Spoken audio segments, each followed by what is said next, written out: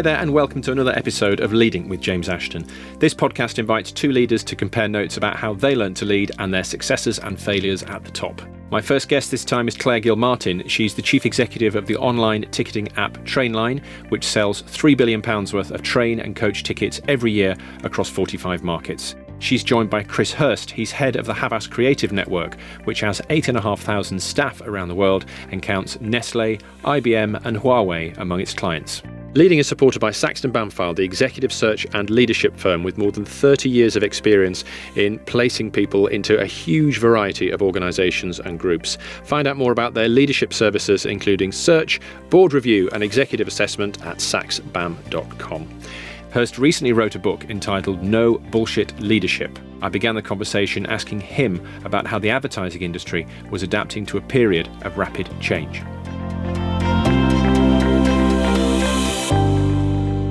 All leadership is about managing change, effectively. I mean, I think all businesses, people talk about businesses existing in three phases, going up, going along or going down. I don't think the middle phase exists. You're either going forwards or you're going backwards. And what's advertising and marketing doing at the moment? Well, the good business is going forwards and the bad business is going backwards. The client spend on marketing, as a broadest sense, is actually going up.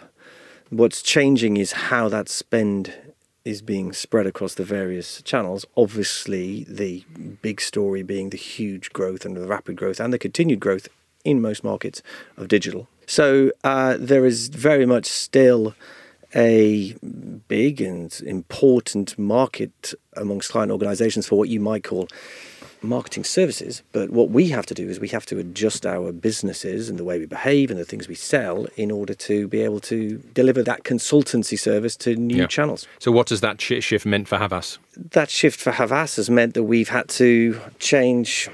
Well, I think some things change and some things stay the same, in truth. I think we have to learn some new skills. So, for example, digital marketing virtually didn't exist. Well, it didn't exist 10 years ago, and it really was very, very, very different even 5 years ago. So you have to learn new skills, etc. But I think what is as important, people like talking about the thing that's changing, but for our business, as I look at all of our businesses around the world, the things that differentiate the ones that are doing well from the ones that aren't, the businesses that are doing well from the ones that aren't, the differentiator, the difference is the quality of the leadership teams. I mean, it really is as simple as that. Where we have strong leadership teams, effective leadership teams, our businesses, by and large, they do well. It doesn't matter what the client is, it doesn't matter what the campaign is, it's actually down to the people who are leading the teams on the ground. Well, the leadership teams, the way our businesses grow is we grow our client base. So a key thing that the leadership teams have to do is they have to be able to effectively, pitch and win more clients. Yeah. And that is an enduring truth of our business. So in that sense, it's the same. And what levers have they got to pull? There's only two. It's essentially, particularly in creative agencies, it's essentially talent and culture, and that's always been true. Okay. Claire, you know plenty about change, but I suppose the thing with Trainline is that you very much are the disruptor, if you like. So what does that make your biggest challenge? You're right, we are disrupting. We're bringing an industry that essentially was always offline into the online world, and so I guess you could say we're disrupting to an extent. I think the single biggest learning for me in terms of leading through that level of disruption and change has been the importance of a solid purpose and a North Star. So inevitably, when you try to disrupt and when you take the risky path of accelerated growth, there are going to be ups and downs. And so what I found has been very important is the sound purpose, which stays constant. For our business, it's championing a much greener way of travelling, taking people out of cars, we hope, reducing congestion and taking people from short-haul flights into rail and coach. And that purpose holds true and is tremendously fortifying during the ups and the downs. And that's certainly been a key part of, I think, how I've led the business over the last few years. It's interesting you say you go with the environment, because I've jotted down, I thought that so many tech companies, their point of difference and their point of disruption is about cost. Yours isn't about cost, because you're selling, effectively, I think the tickets you're selling are the same that you would pay if you turned up 5 minutes early and got them at the ticket machine in the station. I thought your point of difference was convenience, but you're saying actually the mission is more about the environment. I think our point of difference is all of those things. You're absolutely right. If people buy online and in advance, they make a significant saving versus buying in a station on the day. And still 60% of tickets around the world are bought in the station on the day, where people are paying the highest price. It's also convenience. So digitizing the ticket format from a paper ticket to a ticket on your phone reduces that annoying queue that you had to stand in when you thought the train was about to leave the station. But yes, the bigger purpose, and I think the reason I get out of bed in the morning and the reason my team come to work at Trainline is because we believe profoundly that as a generation we have to change how we travel, and we simply have to take greener forms of transport, of which, of course, rail is key. Well, I know you're across 45 markets now, but is Britain's poor old creaking rail infrastructure ready for this revolution? So I often get asked that, how the rail infrastructure and the rail sector compares UK versus the rest of Europe. And there aren't huge differences, really. I mean, passenger numbers in this country have doubled over the last 15 plus years. Capacity is expanding, probably not as fast as we'd all like, but it definitely is expanding. And, zooming out, we're investing in this country in infrastructure and capacity, but so too are all other European markets. I think governments around the world have clearly identified the fact that growing capacity will take people out of cars and city centres and grow the use of rail. Chris, is there a similar mission at Havas Creative? Is this a single unifying thing that you want all of your 8,500 people to think of when they come in every day? Yes. I mean, we talk about making a meaningful difference to the lives of the people that work for us and a meaningful difference to our clients and their brands. And that's our overarching purpose. So I think there's purpose, and then there's being able to explain to every individual what it actually is that we need to do to be a successful business. Because one of the challenges I think you can have if you just say, well, we want to make a meaningful difference to the lives of our employees and our clients' brands, you can come into work and sit at your desk and think, okay, I broadly understand that, but what actually what is my part in that? What do I need to do? And I think our business actually is really not a complicated business. It's just very difficult to do well, is advertising. And we really need, for our business, we've been very, very, very clear with our businesses around the world that we need to be able to do essentially two things. We need to be really, really excellent at winning pitches, because that's how our business grows. And we need to have really happy, satisfied clients. And actually that seems incredibly obvious, but in business there are always so many things that float around in and out of people's lives, and it's really important, I think, to not just talk about a long-term purpose and role and differentiate it. It's really also important to drag back to everybody and say, what are the really critical things in our business we need to do well? And you're good in your writings and so on at boiling that down to I had 3 prongs for you, actually: the happy clients, the win pitches, and then the making the money. There's making money. The third is making money, because actually doing the first two, if you don't have to worry about making money, is pretty easy. It's the making money while you're doing those two. It's making money while you're doing those two that is the challenge. So if you talk about sort of tweaking the model or tweaking your focus, you've only had a year, so you might not have had time to tweak that much, but how have you tweaked the workforce or the focus? Is it more the big creative stuff, or is it more driving into analytics and so on that you need to do? So the part of the business that I run, which is primarily, not entirely, but primarily creative agencies, what we used to call advertising agencies. Yeah. Data and analytics is an important tool for us. But it's really important, and I think some of our competitors do get a bit confused between the tool and the product. It is not the product of creative agencies. There are agencies within the marketing services spectrum where that is the product. For us, our product is to be able to deliver business-changing creative solutions. And in that sense, I actually possibly am even old-fashioned in my views, that actually that is what our businesses do. And we've essentially recommitted back to how, the best businesses in our sector ultimately are truly creative cultures. And I think within the sector a lot, the word creativity gets used almost to describe the sector rather than to differentiate the sector from other parts of marketing services, rather than to describe what we are. And so we've been very clear about what we need to do is recommit back to really creating true creative culture. And that's actually a very difficult thing to do. I mean, creativity is a very intangible, difficult thing. And one of the challenges as a leader is there's no point just standing in front of a business saying, if we could just all be a bit more creative now, please, could you just try harder? I mean, people are already trying hard. What you have to do is try and understand and remove either remove barriers or understand the ways you Sure. can help in order to get to that. It's a bit like the word innovation. It's like that sort of haggis chasing across the moor, isn't it? We've all seen it, but we're not quite sure what it looks like. Claire, what does creativity mean at Trainline? Well, I completely agree with the points made. I think, bringing an offline industry into online has, by necessity, required lots of creativity and lots of creative problem solving. At Trainline, one of the key ingredients, I think, for that creativity is the diversity of the team. So when I started, 6 years ago, we had a largely UK British team, actually 75% male at the time. And that clearly wasn't a diverse group, and it was not probably the right group to tackle what then became a significant expansion out across 40 countries. And so over the last few years, one of my jobs has been to diversify the team. We now have over 40 different nationalities. We're nearly 40% women. We have people from all different backgrounds. And, there's plenty of evidence that proves really that a diverse team is going to develop better creative solutions. And that's absolutely been our experience. Do you think it's easier for you as a female leader to, say we must diversify, or do you think male leaders will do that just as well? I don't think it's any easier for me. I believe very deeply that a diverse team can be harder to form and gel together because they don't have oftentimes the starting natural social bonds that a more homogenous team might have. But absolutely in the medium to long run, a diverse team makes sure we don't have blind spots.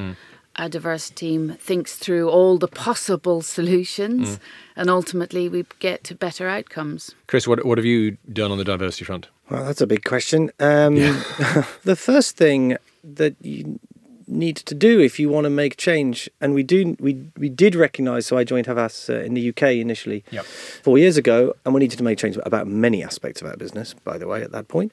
The first thing to do is to be honest about where you are, whatever challenge you're trying to solve, right? I mean, have an honest conversation about where you are. So we did that, and we went through a fairly simple but important process of honestly just collecting some data. Where are we? I mean, it's not easy to necessarily understand how diverse you are just by sitting at your desk and looking around.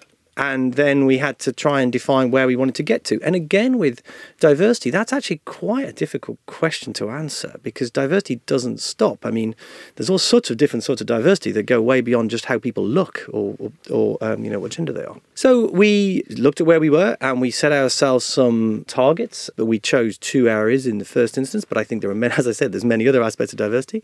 One related to women, female representation within the business. And second, ethnic minority representation to the business. So actually advertising is a total workforce by and large predominantly female. So we are typical of the industry that we're about 56% roughly female. And that stays pretty consistent right up until the top quartile in the company. And then that drops away and we have a lot more men at the top of the business. So, but the point I say that is actually to start to fix a problem, you actually have to get quite granular and really understand specific points. And I don't think there's silver bullets to there isn't silver bullets to a question as complicated as diversity. You have to really kind of get into the weeds a bit and develop very specific strategies to try and achieve your objectives. I want to go back. This is a different way of looking at diversity. I always thought with advertising, the industry, quite tribal. Not necessarily tribal between agencies, although you do have that. And I think the networks are trying to break that down a bit and, work together. And I think that's part of your role. But the idea that the creatives don't always see eye to eye with the money men and so on, I think that's something that you're smiling, which isn't great for audio. But the point being that, and I think you've made this one of your comments, removing obstacles to creativity while making sure you're hard-nosed about making money. So that's something for everyone in that statement, but harder to put into practice, I guess. It is and it isn't. I mean, the reality of our business is we are about commercial creativity. Our business makes money. The thing we deliver for our clients is about the marriage of how creativity is used to solve, not just in an abstract, I can come up with some good ideas, but used to solve a specific problem. That's the trick. It's funny, the money mentor, I'll tell you as a short anecdote. Once at a previous agency, we decided we were going to get rid of departments, boundaries and seating plans, and we were going to be all modern, and we were just going to, everybody's just going to mash everybody up, and everybody's just going to, sit wherever they want. And it made a huge difference, some positive differences, maybe some less so. And as it happened, as the cards fell, we had a Swedish creative team sitting next to the CFO, which amused everybody for about 3 days. And after about 3 days, both parties agreed that wasn't working for anybody. So the money, we need to cohabit. But I don't think it's an unbridgeable tension. It's part of our business. And of course, part of your job every day, I guess. Yeah, I mean, that is essentially what our business is. Claire, how would you describe your management style? Gosh, that's always a tough No one likes that question. to answer, isn't it? I could go on for hours, or I'll try to be brief. I think I learned very early on that an important part of my management style was going to be authentic. When I became a manager, first I spent 10 years at eBay before Trainline. I was one of the most senior women in a global tech company, and dare I say it, one of the only women really in a global tech company. And so out of the gate as a new manager, I think I tried to emulate some of my male colleagues in some of my behaviours. And lo and behold, the feedback I got was not particularly positive from the people I was leading, because it was very inauthentic. And so I learned the hard way, really, in the early days, that I had to bring myself to work and I had to be authentic. And I think that sort of grounded, connected management and leadership approach has stuck with me. I think you have to build very trusting relationships in order to make sure that people speak honestly to you. So that's a very important part, I think, of how I try to manage. That said, I'm definitely very driven. Sometimes I wish I could turn it off for a day or two. And I set ambitious goals, and I definitely keep a strong momentum in a business, because I think certainly in tech, things move fast. You've got to move fast. You've got to innovate fast. You've got to be, what's great tech and user experience this week will be outdated by next week. And so I definitely, I think, drive a swift momentum in the business. To paraphrase, I think when you came in at eBay, you're saying you were trying to emulate the men.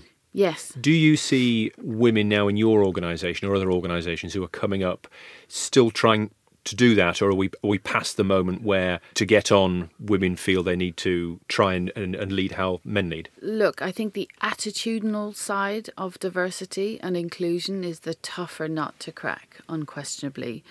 But I think we're definitely making progress. We are definitely making progress. I think things like unconscious bias training, whilst it sounds cliched, it's been very helpful in just the day-to-day behaviours, and making sure that minorities, and as you quite rightly said, it's not just gender or nationality or background, but making sure minorities can bring themselves to work and can speak authentically and don't feel like they have to emulate others. But I would definitely not say we're done. There's still, I have to be conscious of it every day. I'm sure I don't get it right every day, but it's something I know you get the best out of people when they think they can be themselves, when they're relaxed and they think more clearly. And so part of my job is always to try to create an environment where everybody can thrive, regardless of who they are.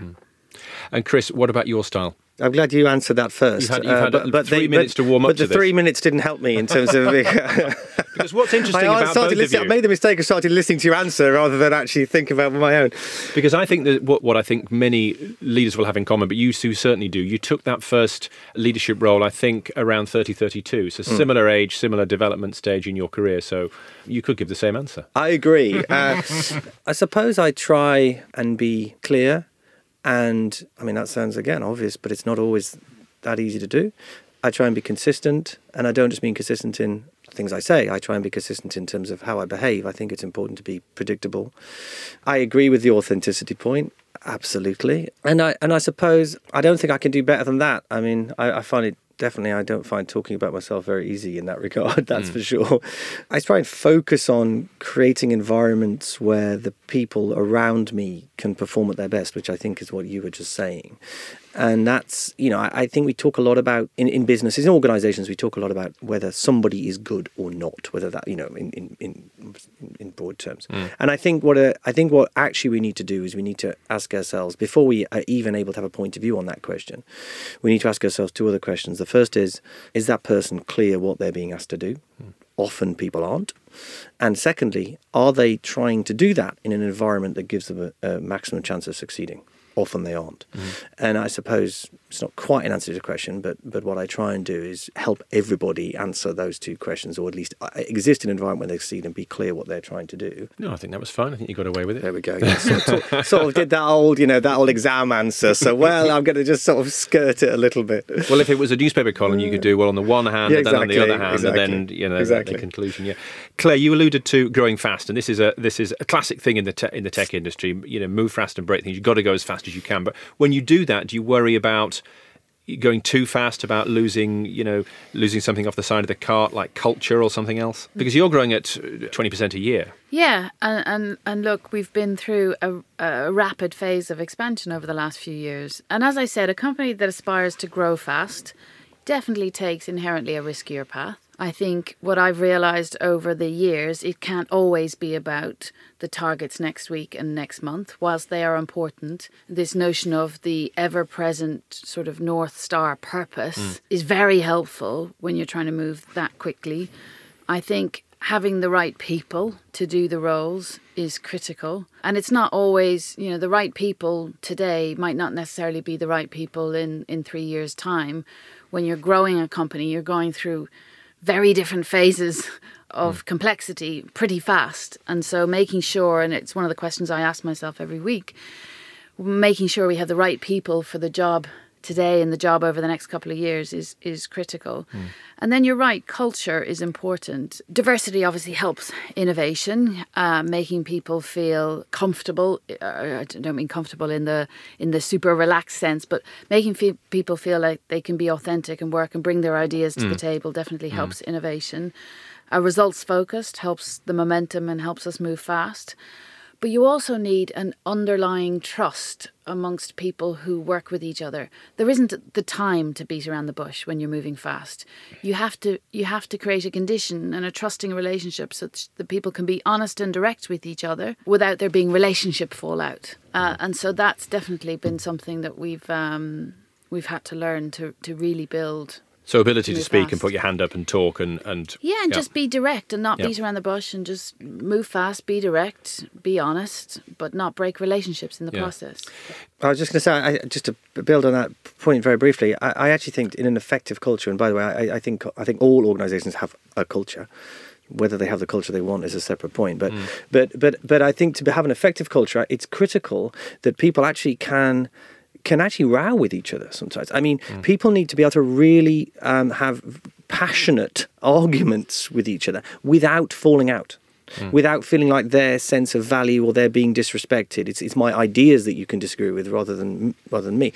And not only is that help you solve problems, as you were describing, but the corollary of that, or the flip side to that, is if you don't, that's when you get politics. That's when you get people being dissatisfied, when people go around the back. And I think it's a really healthy thing in a culture. Chris, I want to ask you about the Grey years. So you were, they had to come up. So you went to Grey in 2010, I think? No, I joined Grey in 2003. Okay. And then I became CEO of Grey in 2010. And I paraphrase, but I think for a time it wasn't going well. And then it was. Well, yeah, so I'll try and do it quickly, but I joined in 2003 as part of a turnaround team, let's say. So there was 5 of us so I was the managing director. I worked for the CEO. Within 6 months, he'd left. I'm doing air quotes there. He hadn't left. Well, he wasn't in the business anymore. Let's say that. And sort of that left the 4 of us. And Grey at that point that we joined was a failing business. Our task was to try and fix that business.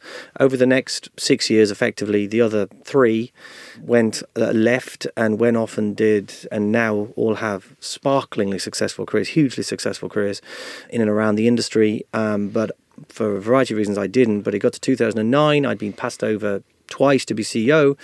Got to 2009, and by that point, I really had reached the conclusion that I'd pretty effectively screwed my career, bluntly. I mean, I stayed too long. I stayed too long. Honestly, I was too scared to leave. I hadn't got the courage to go and take a step. I joined to be part of the solution. After 6 years, if you haven't made some progress, you are part of the problem. And Grey, we should say, is a famous, long-standing ad agency, almost like a classic creative agency. Yes, a WPP. And so then what happened? Well, I sort of got a bit lucky. I mean, again, the short version of it is I persuaded them to pay for me to go to do the advanced management program at Harvard, which is an 8-week program, which absolutely no exaggeration changed my life. And it changed my life not because of some big thing some big facts I went and learned, because it changed my life because I realized I could walk into a room there was about 80 people on the class, and none of us had any knowledge about the others at all. So we could walk in and literally we were disconnected from all the things that normally anchor us to a sense of who we are, our family, our friends, our job. And you could just walk into the room and be anybody. I mean, I could walk into the room and say, yeah, I'm the CEO of this incredibly successful agency that I turned around, right? None of which was true. And hope they didn't Google you. But it was 2010, so I think it was probably a bit harder in those days. But that experience of realising that a lot of what holds us back are stories in our own heads was absolutely a transformational experience for me. And you came back and, we'll come on to the book, but became a better leader. Well, became the leader and became... Yes, I came back. Actually, I came back with a clear and utter determination to leave. That's what I came back believing. But this is where the luck comes in a little bit. I was actually then within 6 months, I got the opportunity and I was offered the job of being CEO of Grey. Put it all into practice and...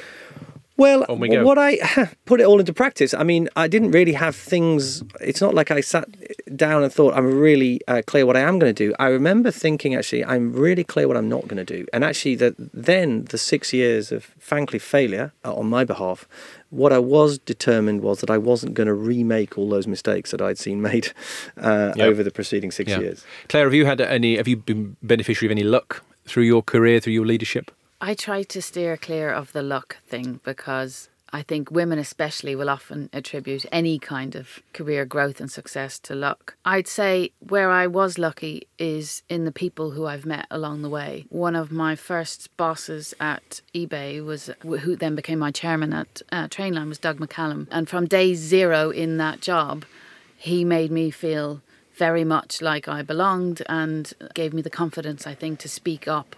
Often, as I said, in the tech world in the early 2000s, the only woman in the room, but yet I had the confidence to speak up. So meeting him was definitely hugely formative and very helpful.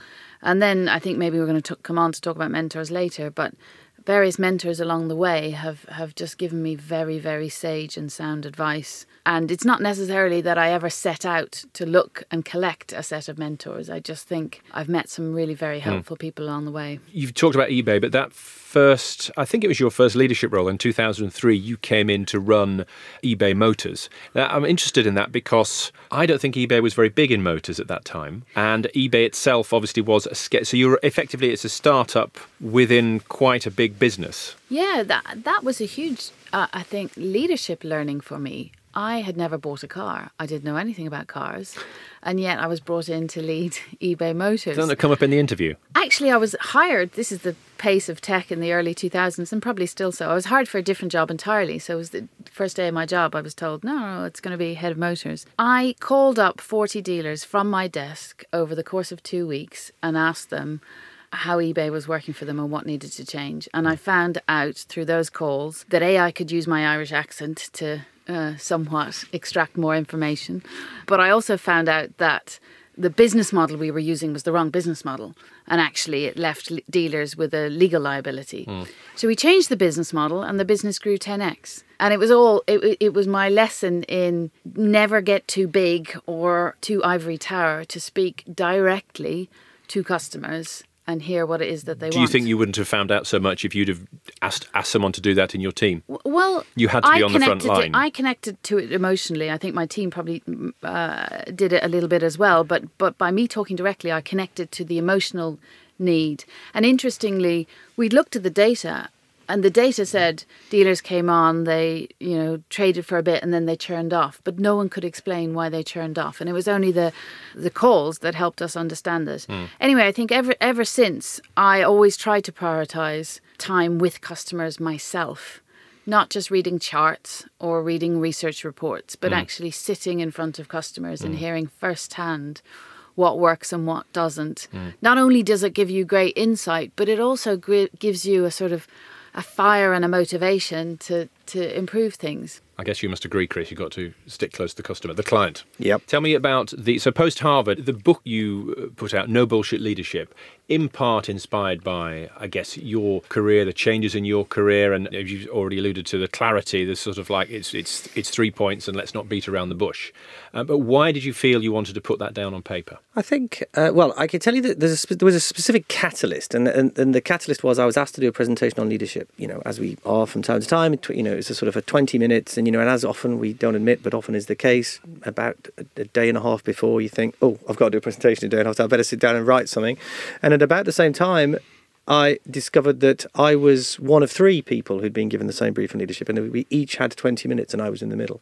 And immediately then I thought, okay, this has become competitive.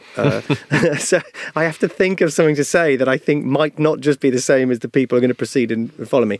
So that was the sort of the start point of it. And I suppose I did that presentation and thought, well, I wonder if there's a book in this. So that's I suppose the rational reason. I mean, really, I liked the idea of writing a book. It was a challenge. I like a challenge. I didn't know that I could get a book out of it. I thought, well, I'll try and see whether I can get 10,000 words. I thought, is it a sort of a long essay, or can I turn it into a book? And I sort of went from there. And actually, I have to say, I really enjoyed. I mean, I quite enjoy writing, so I enjoyed the process of doing it as well. And did you find people that you've met over your career fed in, or was this all straight from you, straight from the heart, straight from the head? Well, indirectly, everybody that I've met through my career and every experience I've had in my career has contributed to it. Yeah. Claire, we are going to get onto mentors. You're absolutely right, because you've read the notes very carefully. So not just any mentor, though. We must talk about the Baroness, Gail Reebok. Yes. Oh, no, she's a dame. Yes. As I said, I've had a few mentors along the way who've been hugely helpful. And I think the bottom line is talking to people who've been down the road ahead of you. Just generally, I think, very wise advice. I met Gail towards the end of my tenure at eBay. And I probably had, much like you spoke about a minute ago, I probably, after close to 10 years in one company, I probably had a bit of fear about shaking it all up and going elsewhere. And she's very straight talking, and she just told me to get on with it and move. I took my role at Trainline as the CEO when the mission was to IPO the business pretty much as soon as I was in the door, and I was 5 months pregnant. And so I remember saying to Gail, if I do this, I will have to take, 3 or 4 weeks maternity leave, and I'll be in the middle of an IPO process. And she said, oh, for goodness sake, when I had kids, there was no maternity leave. And she was just tremendously helpful. It sort of grounded me, and it normalised, I think, what I was doing. And, that ended up being one of the best, if not the best, career decisions I've ever made. And I remember that very well, because you were still heading into IPO before KKR came and did the private equity deal, and you did the interview in the Sunday Times, and there's a big photo of you, and you're shaking your head, but it was a real, I just thought it was a real moment. There was it was a good moment. There was a woman obviously pregnant in this business interview slot in the Sunday Times, and that kind of said, show that what Gail has said had taken effect, and that you can do anything if you put your mind to it.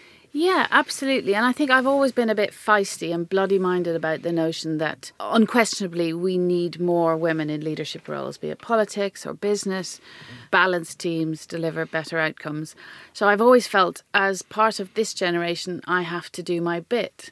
As it happened, I don't think I choreographed it this way, but doing my bit ended up being leading an IPO when I was pregnant. But I twisted it on its head, or at least in my own head. I said, these investors probably see a bunch of similar people over the course of a week, and they will absolutely remember Trainline because I'm the only one who was 8 months pregnant. And I made a joke out of it. Chris, what about your mentors? Who's helped you along the way? I get asked that question quite a lot, actually, and I never come up with any very good answers. I sort of don't have somebody like who you've just described, and I feel like I've missed out, honestly. When I hear people talk about, because some people do, I mean, you particularly talk with real passion about it, and I feel like there's by the way, there's lots of people I've learnt from, clearly. I mean, I'm not saying that, but I can't say that there's somebody who I would really put my finger on and say that person has been a real mentor, a real sounding board for me. And I do miss it in a way. Well, I do, because I think leadership can be quite lonely. Lonely, and also often, if not continuously, disorientating to an extent, because you're always operating in a context of imperfect information and shifting sands. And so not only is it nice and helpful, reassuring, whatever it is, to be able to go and just talk to somebody who you can just bounce ideas around with, it's also, I think, really helpful sometimes to be able to go and talk to somebody who's outside of the specific environment you're in. And as you were just describing, can sort of pull it apart into its most fundamental constituent parts and help you go through it. And honestly, sometimes just give you that kick up the backside and confidence and make you believe. So you talk about everyday leaders. Is that leaders throughout an organisation, or is it the people at the top just doing it simply? No, it is people throughout an organisation. I mean, my fundamental argument is that vast majority of leaders, certainly as I define them, are not CEOs, generals, .com billionaires. My definition in the book is anybody that has people they're responsible for is a leader, and that whether that's 2 people or whether that's 30,000 people, and we kind of all start small. And I think what that means that across this in the UK, by that definition, there's hundreds of thousands of people in leadership positions. And as we've said various points through this conversation, we need more better leaders. And I think because one of the consequences of there being a lot of bullshit around the subject, in my opinion, and a lot of what we're told is snake oil, I think that has 2 consequences. First of all, it inhibits people from fulfilling their potential. And second of all, potentially even worse than that, it excludes whole chunks of society from believing leadership is ever something that they could aspire to. So the concept of everyday leaders is that, there already are many, many, many more people who are leaders than we think there are. And guess what? We need an awful lot more of them in all walks of life. And they just need to recognise themselves as so. Well, recognise, and actually I think, and the intention, the ambition of the book, rather a grand ambition, I suppose, is to try and then help some of those people fulfil their potential and ambitions. Claire, what's changed since the IPO? You've brought the company onto the stock market. You've swapped one very attentive shareholder for many, many shareholders. But what about for you and the team? You've all made a lot of money out of this. Has it at all changed your view, your approach, or your drive? This is, I think, where I come back to the purpose. We're all there because we believe passionately that we have to champion a much greener form of travel. Sure. I often say to my team, when I stand back, and when I look back 30 years from now, which I hope I can, and if we have driven a significant modal shift out of car and short-haul air into rail and coach, I will be proud and you will be proud. And that stuff is just a constant. It's very normalising. And so actually I get asked the question pre and post IPO a lot. The benefit of being post IPO is that everyone in the company is now a shareholder, and that was always one of my objectives, really, about bringing the company to the stock market. So we are all in the same boat. But honestly, our day job hasn't changed. It continues to be as it was before. And are they different? Are the people in your top team? Do you look at each other differently around the table? Because there are some life-changing amounts of money for many in the company, I imagine. Well, it's interesting you asked that. I set about, obviously I retained some of the folks who predate me at Trainline, but I also set about adding to the team when I joined. And really my vision was that I was going to find real masters and top performers in some of the tech companies, the best tech companies around the world, because they had operated at the scale that we were headed towards. But I was also looking for people who had humility and who didn't have egos. Because to step back in scale, even if it's temporarily, you can't have an ego. And so where we've arrived at, I think, today, and it's an ongoing focus, is I do think we have a very smart team of high achievers, but there's very little ego. And there's a real groundedness and a humility. And I love that. I absolutely love that. These people have achieved amazing things, but you would never know it. And I suppose you see that as a success of your 5-6 years there. You've created the team you wanted. Yeah, I think an amazing team that consistently beats expectations, but that is low ego, can partner well with all of the train companies and the bus companies we work with around the world, and have the humility to never think they know it all. Chris, do you worry about reputation? Do you worry about what people think of you? Yeah. And what do you think? What do you think they think of you? Yes, I do. I think I should worry about it less. I think it's an extraordinarily liberating thing to not worry, to be able to not worry what people think about you. What was the follow up? Sorry. What is about whether it's your reputation as a leader, your reputation in the organisation that you're sat on top of? Do the 8,500 people discuss you at the coffee machine? I hesitate to answer that publicly. I don't know. I don't know whether they do or not. I mean, I suppose I think if you're in a leadership position, look, by definition, if you're in a leadership position and doing a good job as a leader, you have to be having an impact on people's people's working lives, or at least the lives where they come into contact with you. And I think it's quite tempting quite often. In fact, a lot of the literature, etc., that you read about leadership spends an awful lot of time talking about you as a leader.